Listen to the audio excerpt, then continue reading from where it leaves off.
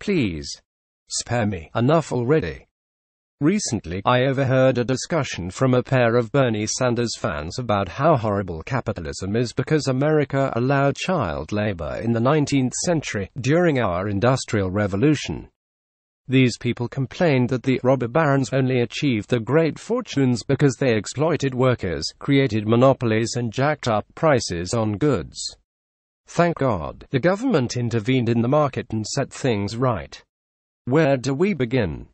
There was so much bovine scatology flying around, one had to make sure the tetanus shots were up to date. First and foremost, when someone uses the term robber baron, they are telegraphing to the recipient that they have a prejudice against someone having more wealth than they do. Those early entrepreneurs didn't steal anything from anyone, and America doesn't have barons, for there is no aristocracy.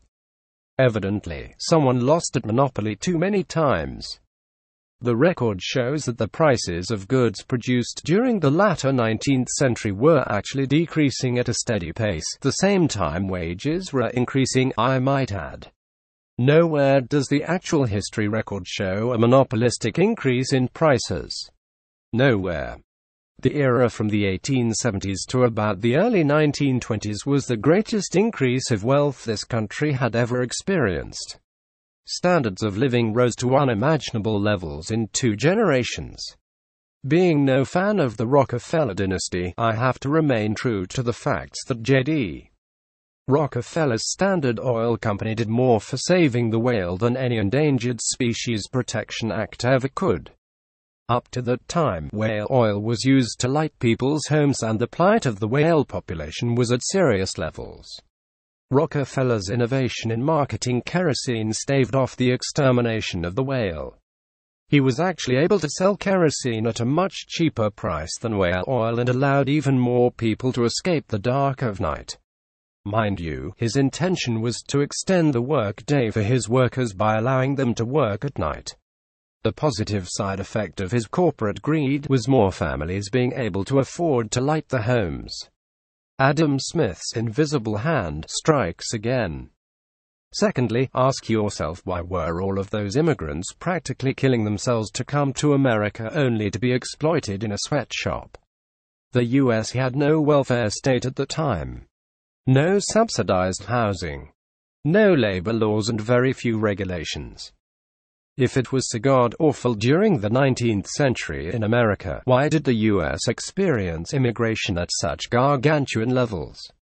Where capitalism channels self-interest into a net benefit, as with Rockefeller, so too with people wanting to be left better off. The standards of living on the farms and in poor European countries like Ireland were low enough that a job in a dark, dank factory was a step up. The wages alone outstripped those found in the agrarian regions. If it wasn't for that robber baron, John Deere, America might have starved due to the lack of sufficient farm labor. Mechanized farming produced more food for the country than ever before, plus at lower prices. Capitalism 2, socialism 0. Now on to child labor. Yes, children worked in factories. They worked in coal mines. They worked in the farm fields. Children have always worked throughout human history. That is nothing new or unusual. It was either work or starve to death.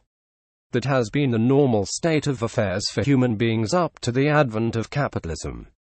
As all developing countries experience, it takes a certain amount of time to amass enough capital through the free market system to relieve children from having to work. Once production increases, so too do standards of living.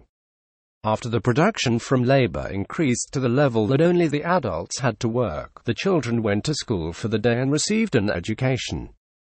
They later were able to do something only the aristocracy of Europe could afford to do, namely, get a college education. Average people were able to get degrees and move on to professional occupations for the first time. Yes, capitalism did that. Another goose egg for the socialists. Most importantly, before Sanders' supporters try to convince America that more socialism is the answer, they first have to step over 100 million dead bodies. That's right. Since the Bolshevik Red October Revolution in 1917, there have amassed over 100 million deaths due to socialism and its twin brother communism. Socialists still have to give an account for the likes of Lenin, Stalin, the Khmer Rouge, Pol Pot, Mao Zedong, Fidel Castro, Kim Jong-il, Ceausescu, Che Guevara, Idi Amin Dada, East German Chancellor Albrecht and his Berlin Wall, and so many more atrocities done in the name of the new socialist man. So far only platitudes, denials and the typical, if only the right people get in charge, then socialism can work. Please spare me. This fact alone leaves socialism morally bankrupt. Anyone denying the amount of totalitarian hardship and bloodshed that mankind had endured during the 20th century at the hand of state-run socialism would have to be a liar or simply stupid. Over 100 million dead voices demand an answer.